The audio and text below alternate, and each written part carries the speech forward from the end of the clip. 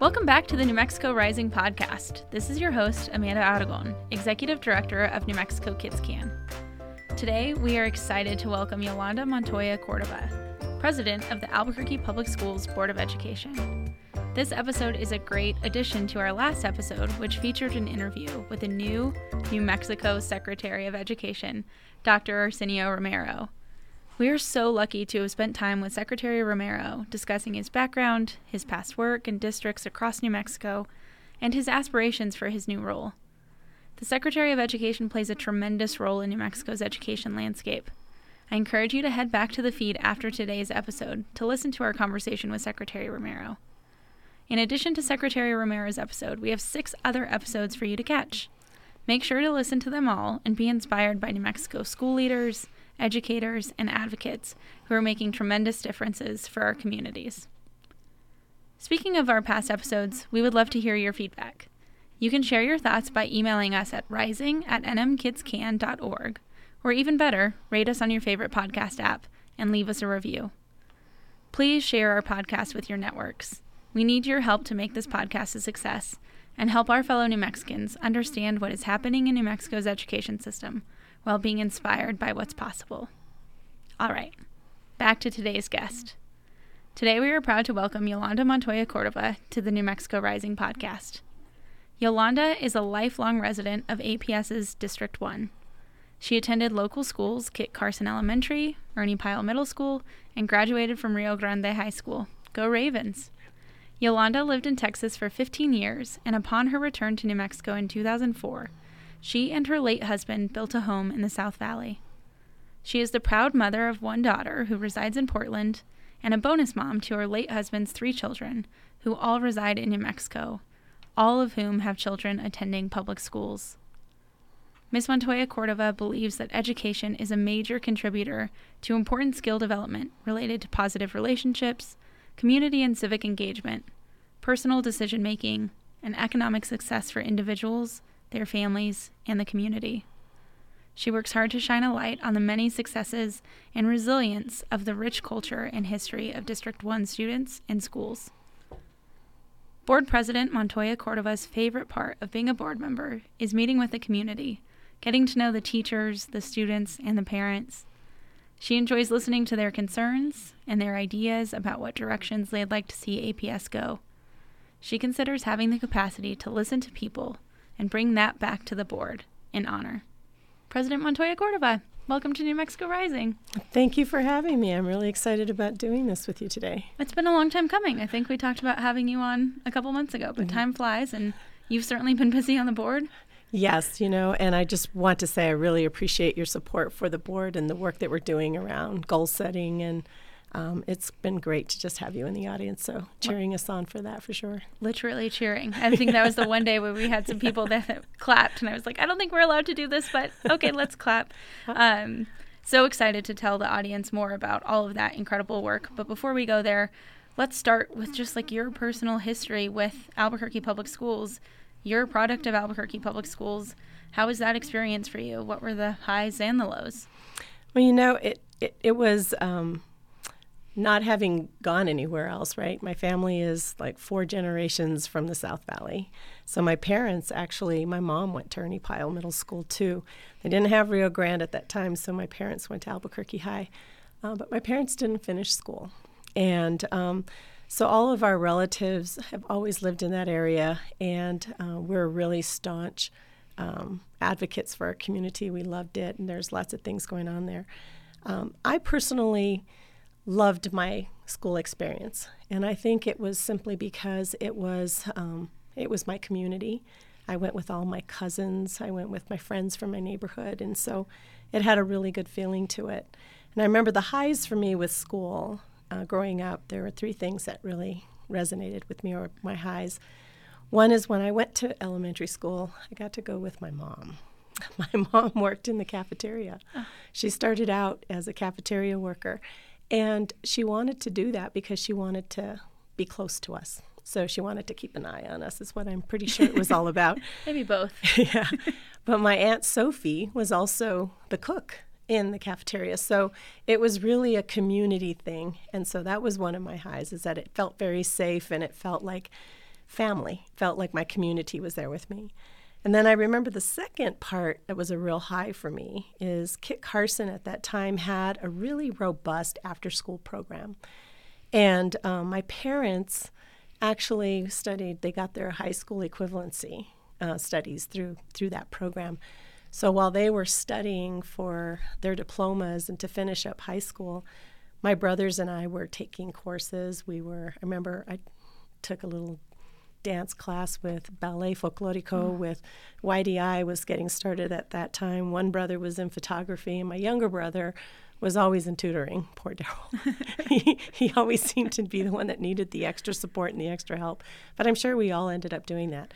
But it was a really touching moment when the big celebration was all these parents who had studied for this actually got to graduate. And so I was in 5th grade, and I remember my parents walking across the stage getting their diploma. And so that was like a really important moment. It just left this indelible mark in my heart. And so when community schools were coming to Albuquerque, I went to a community school. That's exactly what it was, where there was these extra supports and we could do these other things. And then, of course, the other high for me was my own graduation because my parents were so proud to know that, I was the oldest in all of my relatives, and, I was the first grandkid. So to be the first to graduate from all of my cousins, and my parents knowing that they had just, done what they had done too when we were younger, it was a really important day for everybody. So graduation was a huge event. And the lows of being in the community were, I would say the most difficult part was always hearing statements that were made about the South Valley. Yeah. That, we didn't have good schools, that we didn't have a great community, and that in order to get ahead, you had to leave. And I remember feeling like that as a kid because my cousins, I had relatives who didn't live in the South Valley and who were going to other schools, and there was kind of like this, they would sort of be, I wouldn't say it was like looking down on us, but they would make these comments about, oh, you guys go to those schools. Yeah. And I remember going to UNM and someone saying, oh, you went to Rio Grande. It was like, yeah, but it was a great school. I mean, there was a lot of things that it prepared me for, and there were things that it didn't prepare me for, but it was still nonetheless a good school. And so that was the low. I think the lowest part was just feeling that sense that I was not coming from a great community, or that something was amiss because the schools somehow just didn't measure up, or we were missing something. Right. There's so many similarities in our stories, except for my whole family was in the South Valley and in the Rio Grande feeder pattern. They actually all went to Albuquerque High, which is where all of our my dad's one of 5 boys, and so they were all Albuquerque High graduates, and their kids then all transferred to Albuquerque High. But we were the family that moved, and so when we moved to Rio Rancho, I had kind of this like dissonance experience where I'm in Rio Rancho and I'm, attending one of the quote unquote best public high schools in the state, but all my cousins are like doing these things together. And so that like educational reality of I didn't get to go to school with my cousins on that side. I did get to go to school with some of my cousins on my mom's side, but it was like really interesting in the way that played out in our family dynamics, I think, is something that actually has like led me to do the work we do today and is such an important part of our stories and what we bring to the work. And that definitely resonates with me, because it was one of the reasons too that I've pretty much dedicated my career also to public service and public administration. I've been involved in education and social work, community organizing, things that would help to build a community, to really build off the resilience, if you will, from a community perspective and the strengths that they have so that we can move forward. I've always ended up working in communities that looked very similar to the South Valley. So when I came back, first of all, I remember being away from Albuquerque and always somehow ending up in a community that looked like Albuquerque or felt like Albuquerque. And so when I came home, I was like, I want to go home. I want to go back to my community. And it was with a lot of intentionality. I wanted to be part of the solutions for my community and being just somehow being able to give back and continuing to build what I think is a tremendous amount of resilience and strength that comes out of that community. My brother, I have two brothers that came out of that community. One of them's a medical doctor. The other one is also a social worker. And so I know that, somehow it prepared us in some really grand ways for us to be able to do the things that we were able to do. And I've seen, through this work, just some of the students that are coming out of that area are pretty incredible. And they are stepping into places. But I understand the concern why it's not more, right? We still have to have more of that. But I just also want students in that area to know how proud I am of the community that I'm part of and how proud I want them to feel of the community that they're part of as well, and that they can make a difference for that community. Yeah, absolutely. So you talked a lot about wanting to come back and be a part of the solution. Did you ever imagine that part of that would include being on the school board? What made you decide to pursue public service specifically through the Board of Education at New Mexico's, not just a school district, but New Mexico's largest school district, the one that everyone watches to say, exactly. What are we doing? No, I never thought I would be on a school board. That was not, I just didn't even plan for that, for sure. It's really interesting because when I came back to New Mexico, I was working with the Department of Health. I was the director of school health, so school and adolescent health. And subsequently, I was involved with school boards across the state because it had a lot to do with school nursing. We were doing youth suicide prevention at the time. We were building school-based health centers statewide. So I was before several school boards across the state, trying to promote school health and all of these things that we were wanting to do to just to make school health and health education front and center. So that was really like my first, and it wasn't, I shouldn't say this, was not really my first time before school boards, because when I was in Texas, I was also part of the Developmental Disabilities Council. So we did a lot of advocacy work with school boards and with parents. I worked primarily with parents who had children with disabilities and helping them to prepare for IEPs and helping them to advocate for themselves during IEPs. So I had this experience with schools, but I never really thought I was going to be on a school board. And it all happened so quickly. I mean, it really did. There was an opening. I was appointed on the first round, and it literally was like 2 weeks. I mean, I threw my hat in the ring, and I went thinking pretty much, I said, well, maybe I could make an important contribution. I know it's going to be competitive. And 2 weeks later, I was on the board. 2 weeks later, they announced I was on the board and I was appointed. And so it was definitely, was a big surprise. I remember going to the forum that you all hosted at Rio Grande and sitting and hearing, I think there were 5 of you, maybe?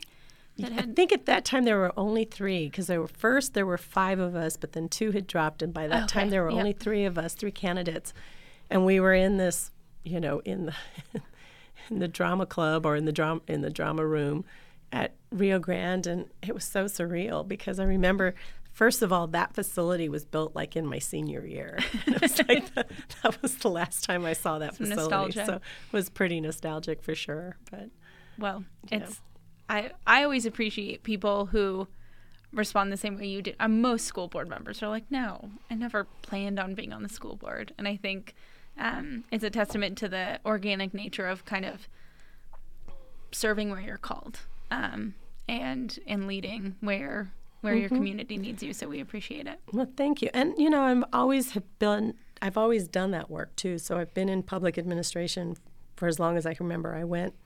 My undergraduate's from UNM, my graduate degree's from UT Austin. And it's always been focused on community work anyway. So it didn't seem unnatural. It just was not something I had, I was like, I'm going to go to college so I can become a board member. I don't think anybody ever does that. But I'm hoping that with the way that we're switching some of the things that we're doing on our governance structure, that it becomes more that it feels for people a little bit more something that they can do. Yeah. Because what I really realized when I was doing this and I stepped in is I had a lot of I had a lot of readiness for it. Plus, I also had a lot of availability to do it. And even though I was working full time, because of my background and some of the things I was doing. And the fact that I wasn't really, kind of hunkered down with like kids who are going to school because I'm taking care of an aging mom. But that's not how it should be. Right. I really feel like our board members, I have grandkids in the district, so don't get me wrong. I'm really concerned, and I think everybody should be concerned about the school board. I think the school board belongs to all of us, and the school district belongs to all of us, and we all have a role to play. But I'm so grateful that the board right now consists also of individuals who have children at the district and their parents. Yep. But we also have to make sure that we can make it work for people that are working full-time. Because I'll tell you, my first 4 years on the board were intense. I was doing a lot, trying to work full-time and do all these committee meetings. So it became a little unwieldy. But I think the way that we're setting things up now, it's going to be much better. I'm excited about all the work that you guys are doing, so let's jump in. You guys have so much going on right now. And some of the most strategic work is the creation of the strategic plan and the shift to student outcomes-based governance. What can you share with us about the importance of this work and what it means for APS moving forward? This is my 6th year on the board. So after the first 2 years of appointment, I made a decision to run. And I think at that point, you're definitely ready. And I wanted to run because I knew I wanted to continue some of the work, that there's still work ahead that we need to do that will help us to be better at this. I'm really excited about the student outcomes focused governance. It was really the first time for me as a board member that there was some coaching and some guidance and training for us as board members that was significantly different than what we had been getting. It was focused on student outcomes, which is why we exist. And so most of the training that board members get, the majority of the time, is on all the administrative things like the budget, the policies, and we really don't talk a lot, and we don't get a lot of training on what does it mean really to be student outcomes focused. So I was really excited about that, and what it came with was like all the things I love as a social worker. It came with all of this opportunity to engage the community. So going out to the community and listening to the community tell us what they valued, what they really wanted to see students be able to know and do, and really gathering that information and looking at it all together and then pinpointing exactly where we need to be and then communicating that back to the community makes so much sense. Because I have felt in the past what we were doing is like things would come at us as school board members, but we weren't necessarily directing it. Yeah. And this is all directed by the board. We set the pace. We're setting what we believe the goals ought to be. But we're also not just setting those in a vacuum by ourselves because we represent a constituency, and our goal and our job is literally to listen to that. And so coming together and putting that together and then saying to the district, here's what the community is asking us to do, and here's what's most important, and here are the goals that we're going to address. And I just love that. It makes so much sense. In the past, we've had like frameworks, we've had strategic plans, but a lot of it was addressed by the district itself, sort of saying, here's how we're going to go forward, we're going to do it. And I remember sitting on the board saying, is that really what we want? Is that really? And it made a lot of sense. And I'm not trying to disparage the district because I think they work incredibly hard. We have some incredibly talented people there for sure. But I think even for them, taking the step back and going through that pace of actually doing the community engagement and listening to that so that we also, as board members and district staff, could really see where there was a lot of similarity in the way we were all thinking, and there was a lot of agreement, but then also looking at places where there were distinctions and why there were distinctions was really helpful. So it's helped us a lot with why we're doing this and what we need to do. I love the tie to all of your community building work because, this is the chosen governance structure that we have for American public education. You elect people who then lead your local school district in major ways by setting the direction of the district and the policies of the district, hiring and firing a superintendent, and approving a budget. And so I think seeing you all step into that role of kind of owning that vision and plan right. has been really very cool to see. And I think I'm hoping will lead to a more engaged community, because if they feel part of it on the front end, which I think many people did, and you all are inviting their feedback as it's implemented to say, hold us and the district accountable to these things that we mutually agreed upon, that's a more comfortable space to step into versus, I don't really know what's going on. I'm like trying to watch board meetings, but right. you guys have a lot of them. Well, and hopefully, but the other important part, Amanda, that's going to be so cool about this is that our board meetings on the first and third Wednesday of every month are going to have a student outcomes focused section. We're going to always talk about student outcomes and where are we, what are what's happening. So right now we've got our goals, we've got our guardrails, and we'll be coming up with a monitoring schedule so that part of every meeting, there will be a monitoring process for each of those goals and each of those guardrails, so that we're also talking about, well, where are we? How's it going? And not as a gotcha governance, but also to just sort of ask those more strategic questions, right? Like, how is it working and why is it working? And if it's not, what are some of the challenges? What are the things that maybe we need to shift out and we need to think about? Or how is the district thinking about that? So that we're not just waiting to the end of an assessment and we all look at that and we go, oh, darn, or yay, celebration, which I'm hoping is where we're going to be. But that we're looking at it at really strategic times throughout the year so that when it comes to the end for this full assessment, we kind of all been engaged in understanding where we're heading and why it's going to turn out that way, or what's going to, where we've been and what we've either had to shift up and what we're going to do differently. I know for me personally as a school board member, it's helped me just to think a little bit more strategically about the kinds of questions that I need to ask with the district staff, and it also has helped me be a better responder to my community, because being in that role of most board members are in the role of like, hey, there's no hot water in the bathrooms. That's not our role, but being able to listen to the community and say, I know you're really concerned about that, and I am too, and let's talk about why you're concerned about that. Oh, it's a health issue. I get that, but let me gently kind of steer you into the right direction, because as board members, that's not the space that we're in. We're in the space of really focusing on student outcomes, and I want you to have a really good relationship back with your principal and back with the superintendent and the district staff, because we really need to foster that relationship with our community too. They need to know where that customer service comes from those kinds of questions. I really appreciate your comments about, all these monitoring systems, and so that it's not a surprise. Mm-hmm.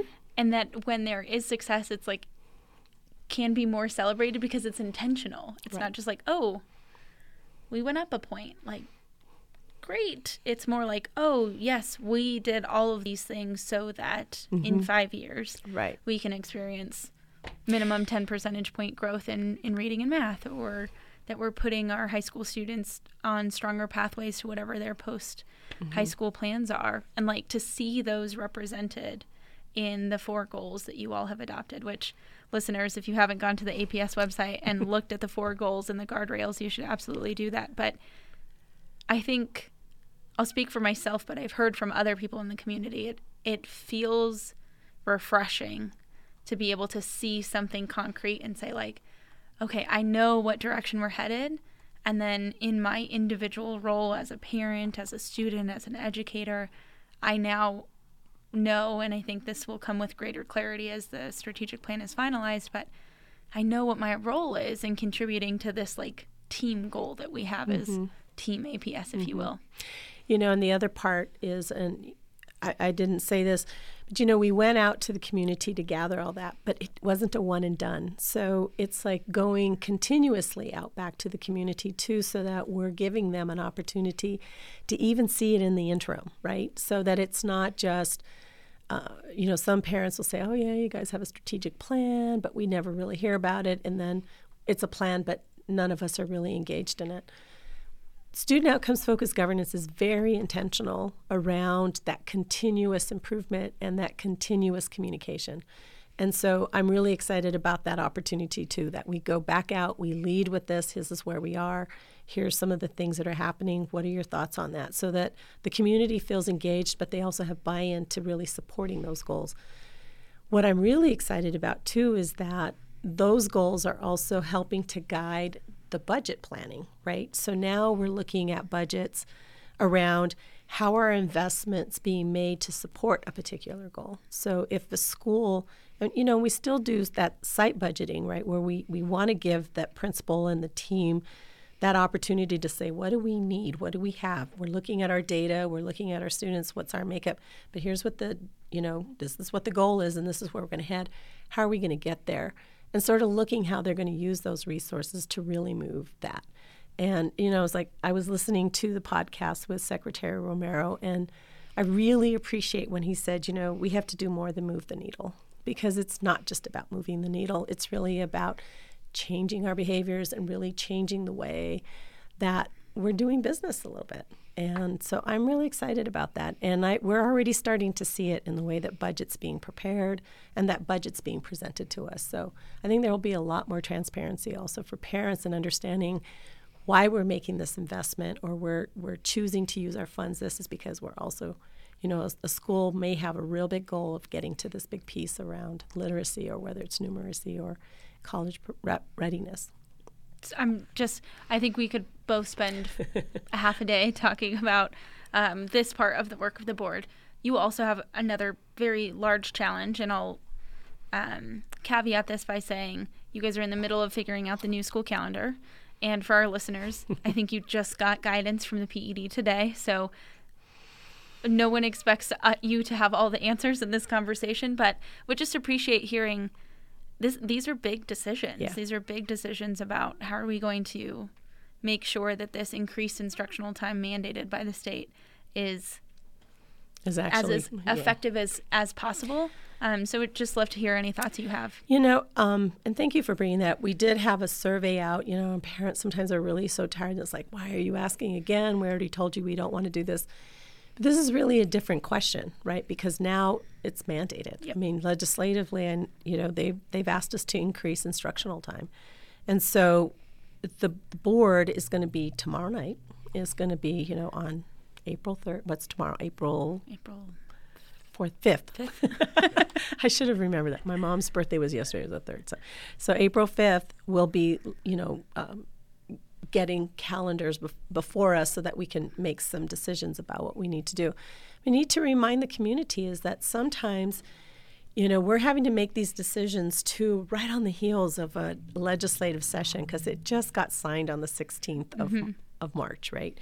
And so here we are. That doesn't give us a lot of time. It doesn't, in a perfect world, we would have done this completely differently, but we're not in a perfect world right now. So I think we're going to try on there's a couple of calendars that we're probably going to consider, and we're going to have to try on something and see how it goes and, see how it plays out. It's probably not going to be perfect. But I think, it gives us a play for the first round so that we can see how we're going to do that to increase that instructional time, but also making sure that we're also honoring that professional development time that needs to be in there, which is really critical, because we're not going to move anything and we're not going to increase anything if we are also not paying attention to what our staff needs in order to be able to do it well. Because I have heard over and over again, too, it's not just the length of the day, it's also what you put into the day. Correct.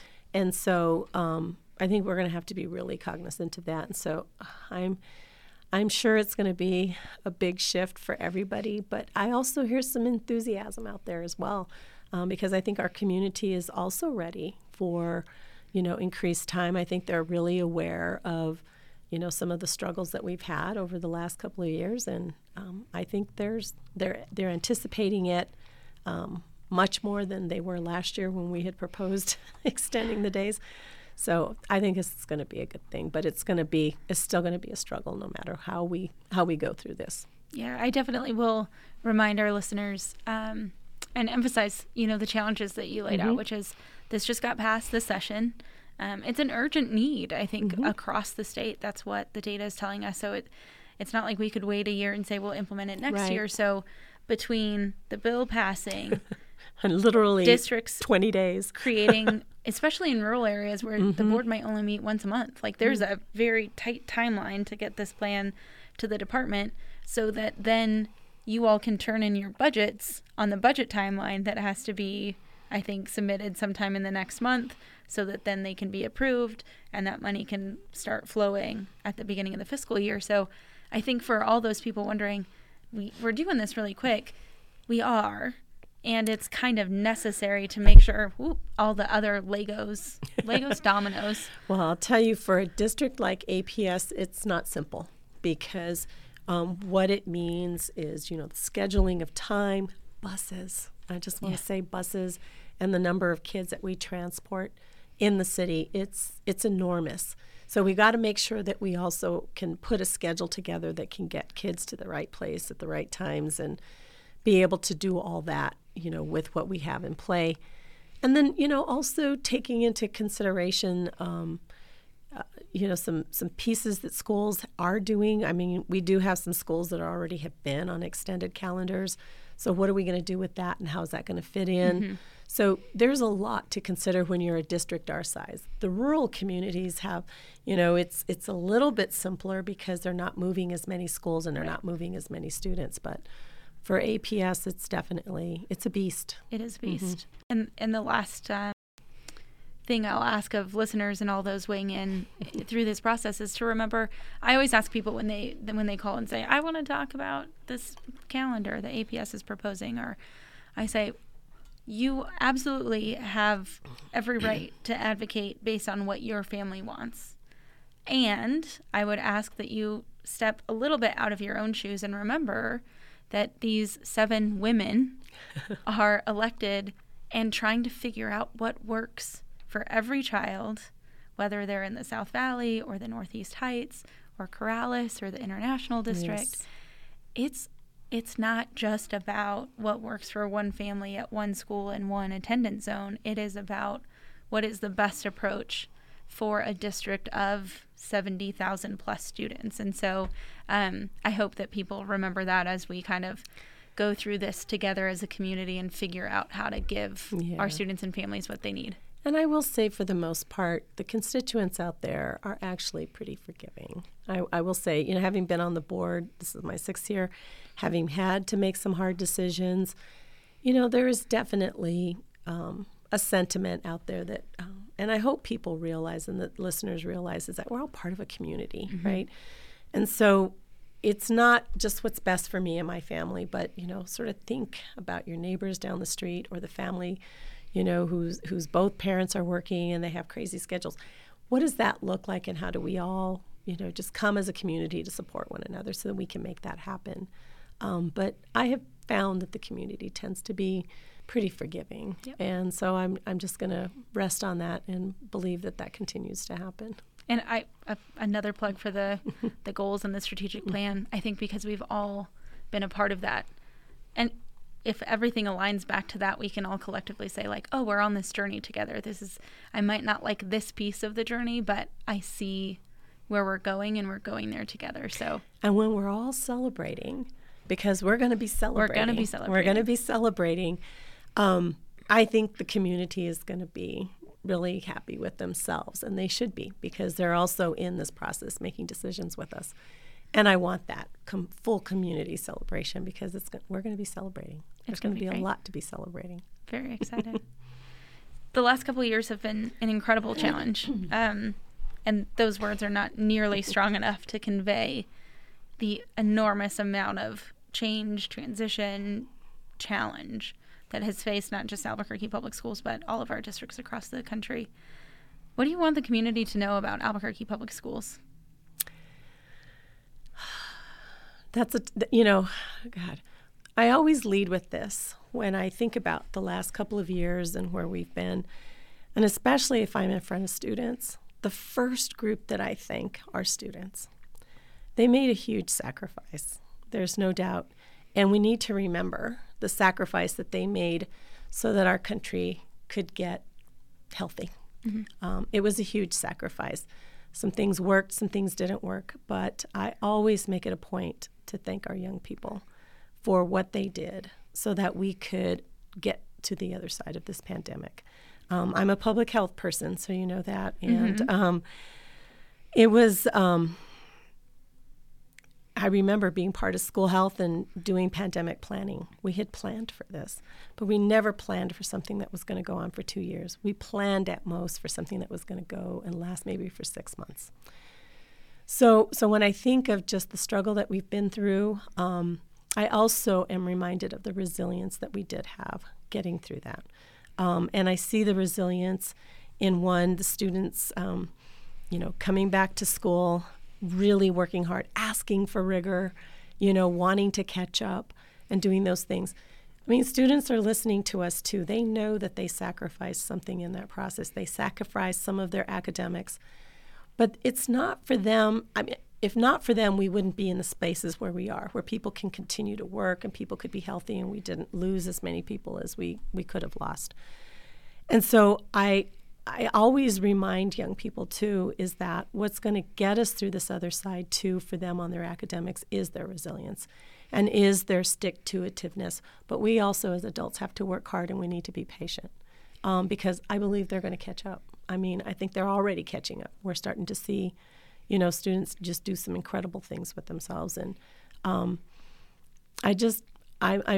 grateful that the district had as many resources as we did have, that we could assist, especially families in District 1, where food insecurity was a huge issue, where health care was definitely a big concern, where families were really worried about, being able to continue to work and to remain healthy. I was grateful that the district was able to turn on a dime and do the things that we did rather quickly. And I think people need to remember that being part of a large urban district afforded us that. There were some districts that couldn't do that, couldn't do it as quickly as we could. And so while we had as many resources as we had, we also know there were places where we just fell short. And I think education as a whole across the country fell short in many places. And we're going to catch up. We're all doing our best so that we can do that. The student outcomes focused governance, putting this new strategic plan in and being real intentional around the kinds of professional development our teachers are asking for and need, I think are going to help us. They're definitely going to get us there. Well, I'm excited, and I think I'm very grateful that you joined us for this conversation today, because I hope that more and more and more people in the community every day are hearing about the work that the board is doing, getting engaged in that work, following along with the work, so that we can all celebrate when the results come, which we know they will. The evidence tells us you guys are doing all the right things to make sure that we're in a better spot a year from now, 5 years from now, 10 years from now. So thank you so much for the work that you're leading on the board and everything that you all are doing to serve the community. We appreciate it. And thank you, too, for your advocacy. I watch you a lot and I listen to some of the things that you all are doing. I listen to your podcast. And I'm grateful that, there are that you're out there and that there's this whole community that's really wants to not just kind of point a finger at us and be upset with us, but really be in the trenches of how can we make it better? And that's the ultimate reason why anybody's on the board, is knowing that there are things that are probably not perfect. There are things that are great. Absolutely. There's absolutely wonderful things. But also just knowing that we have friends out there, that people really want to see schools do better and be better and, just want the best for our students. And I really appreciate the work you're doing. Well, thank you. We're mutually appreciative of each other. All right, let's close out with some rapid fire questions. Who was your favorite teacher? Oh, yes, this is my favorite one. My favorite teacher was my English teacher in high school. His name was Mr. Cedillo. And the reason I picked him, and hands down every time everybody asks me, it's Mr. Cedillo. In English class, he taught us how to really analyze a book. I took him for, I had literature, creative writing, and just senior English. And it was with him that he taught me the importance of really tearing a novel apart and what was it telling me, but not because of what we thought literal, what people would want to hear, but he really wanted to hear, how does it resonate with you? And so to this point, to this day, when I'm reading a novel, if there's like a line, a quote, something in there, I stop, I highlight it, and I still think, why is this so important to me? Why is this resonating with me? Plus, he was also the one that asked me the most important question, where are you going to school? I hadn't had plans to go to college. My family, I was first, and nobody had ever gone to college. So I was the first in my family on both sides to go to college. And it's not that my parents didn't think about that. I think my parents didn't know they could afford it. There was a lot of worry about how would she go to college. So Mr. Cedillo asked that important question, where are you going to go to college? And I told him, I don't think I am.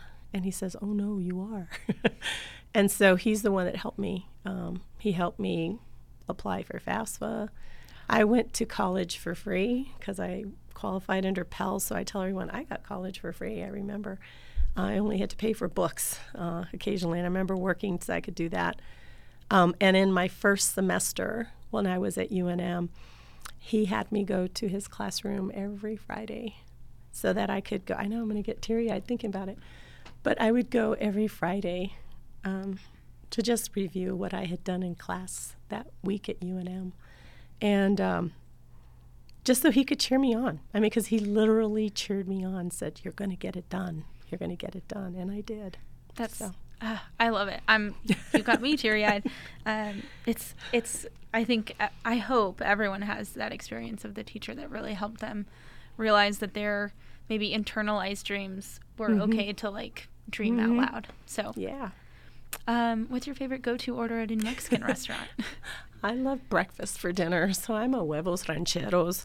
That's my favorite, red chili. There's something about Mexican breakfast with that green, with red chili on your eggs. Always go for huevos rancheros, even if it's in the evening. Do you have a favorite red chili? I don't. Oh. My mom's? I know, right? That's the right answer. Mine or is my grandma's. I make great red chili.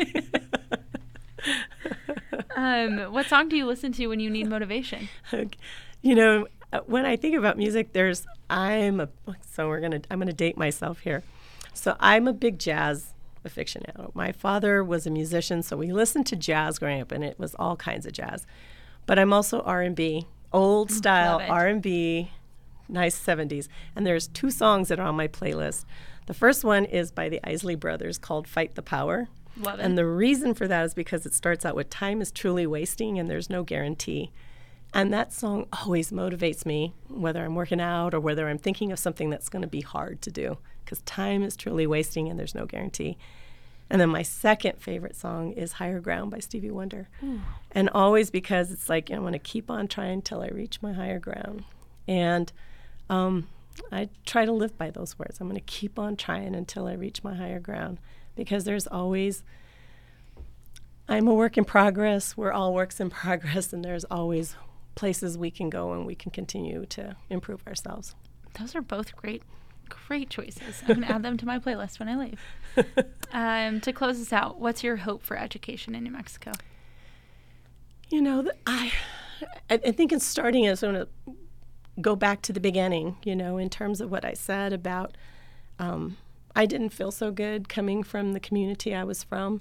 And so my hope for education is that a student doesn't have to feel that they came or that their education was like second rate somehow, or that they didn't measure up. That's my hope. I want kids to be proud of the education that they've received and be proud of what they've learned and how they've used it. I want them to be proud of what they know and what they're able to do. And that's just my biggest goal for them, is I just want them to have that sense of, yay, I'm a Raven, or yay, I'm a Monarch, or yay, I'm, whatever school I'm from. But I just want them to be really proud of being from this district and from our state. President Montoya-Cordova, thank you so much for joining us today, for sharing about the work of Albuquerque Public Schools, for sharing with us your personal background and the reason that you serve. We are grateful for you, and we're so glad you were here. Thank you so much. This was a pleasure. I had a great time. Now, let's cover a few pieces of education news that you may be interested in.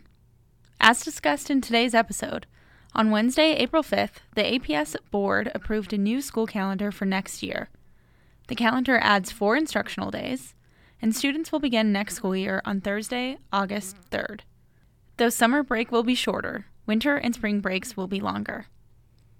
All New Mexico school districts and charter schools are required to submit their plans to meet the recent increase in instructional hour requirement passed by the legislature to the Public Education Department by April 14th.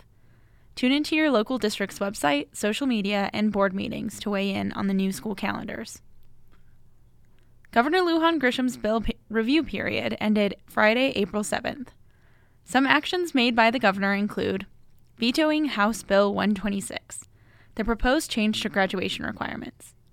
In the governor's veto message, she said that she believes HB 126 weakens graduation requirements and stated, "The challenges of the 21st century demand that our students be well-prepared, well-educated, and well-rounded individuals."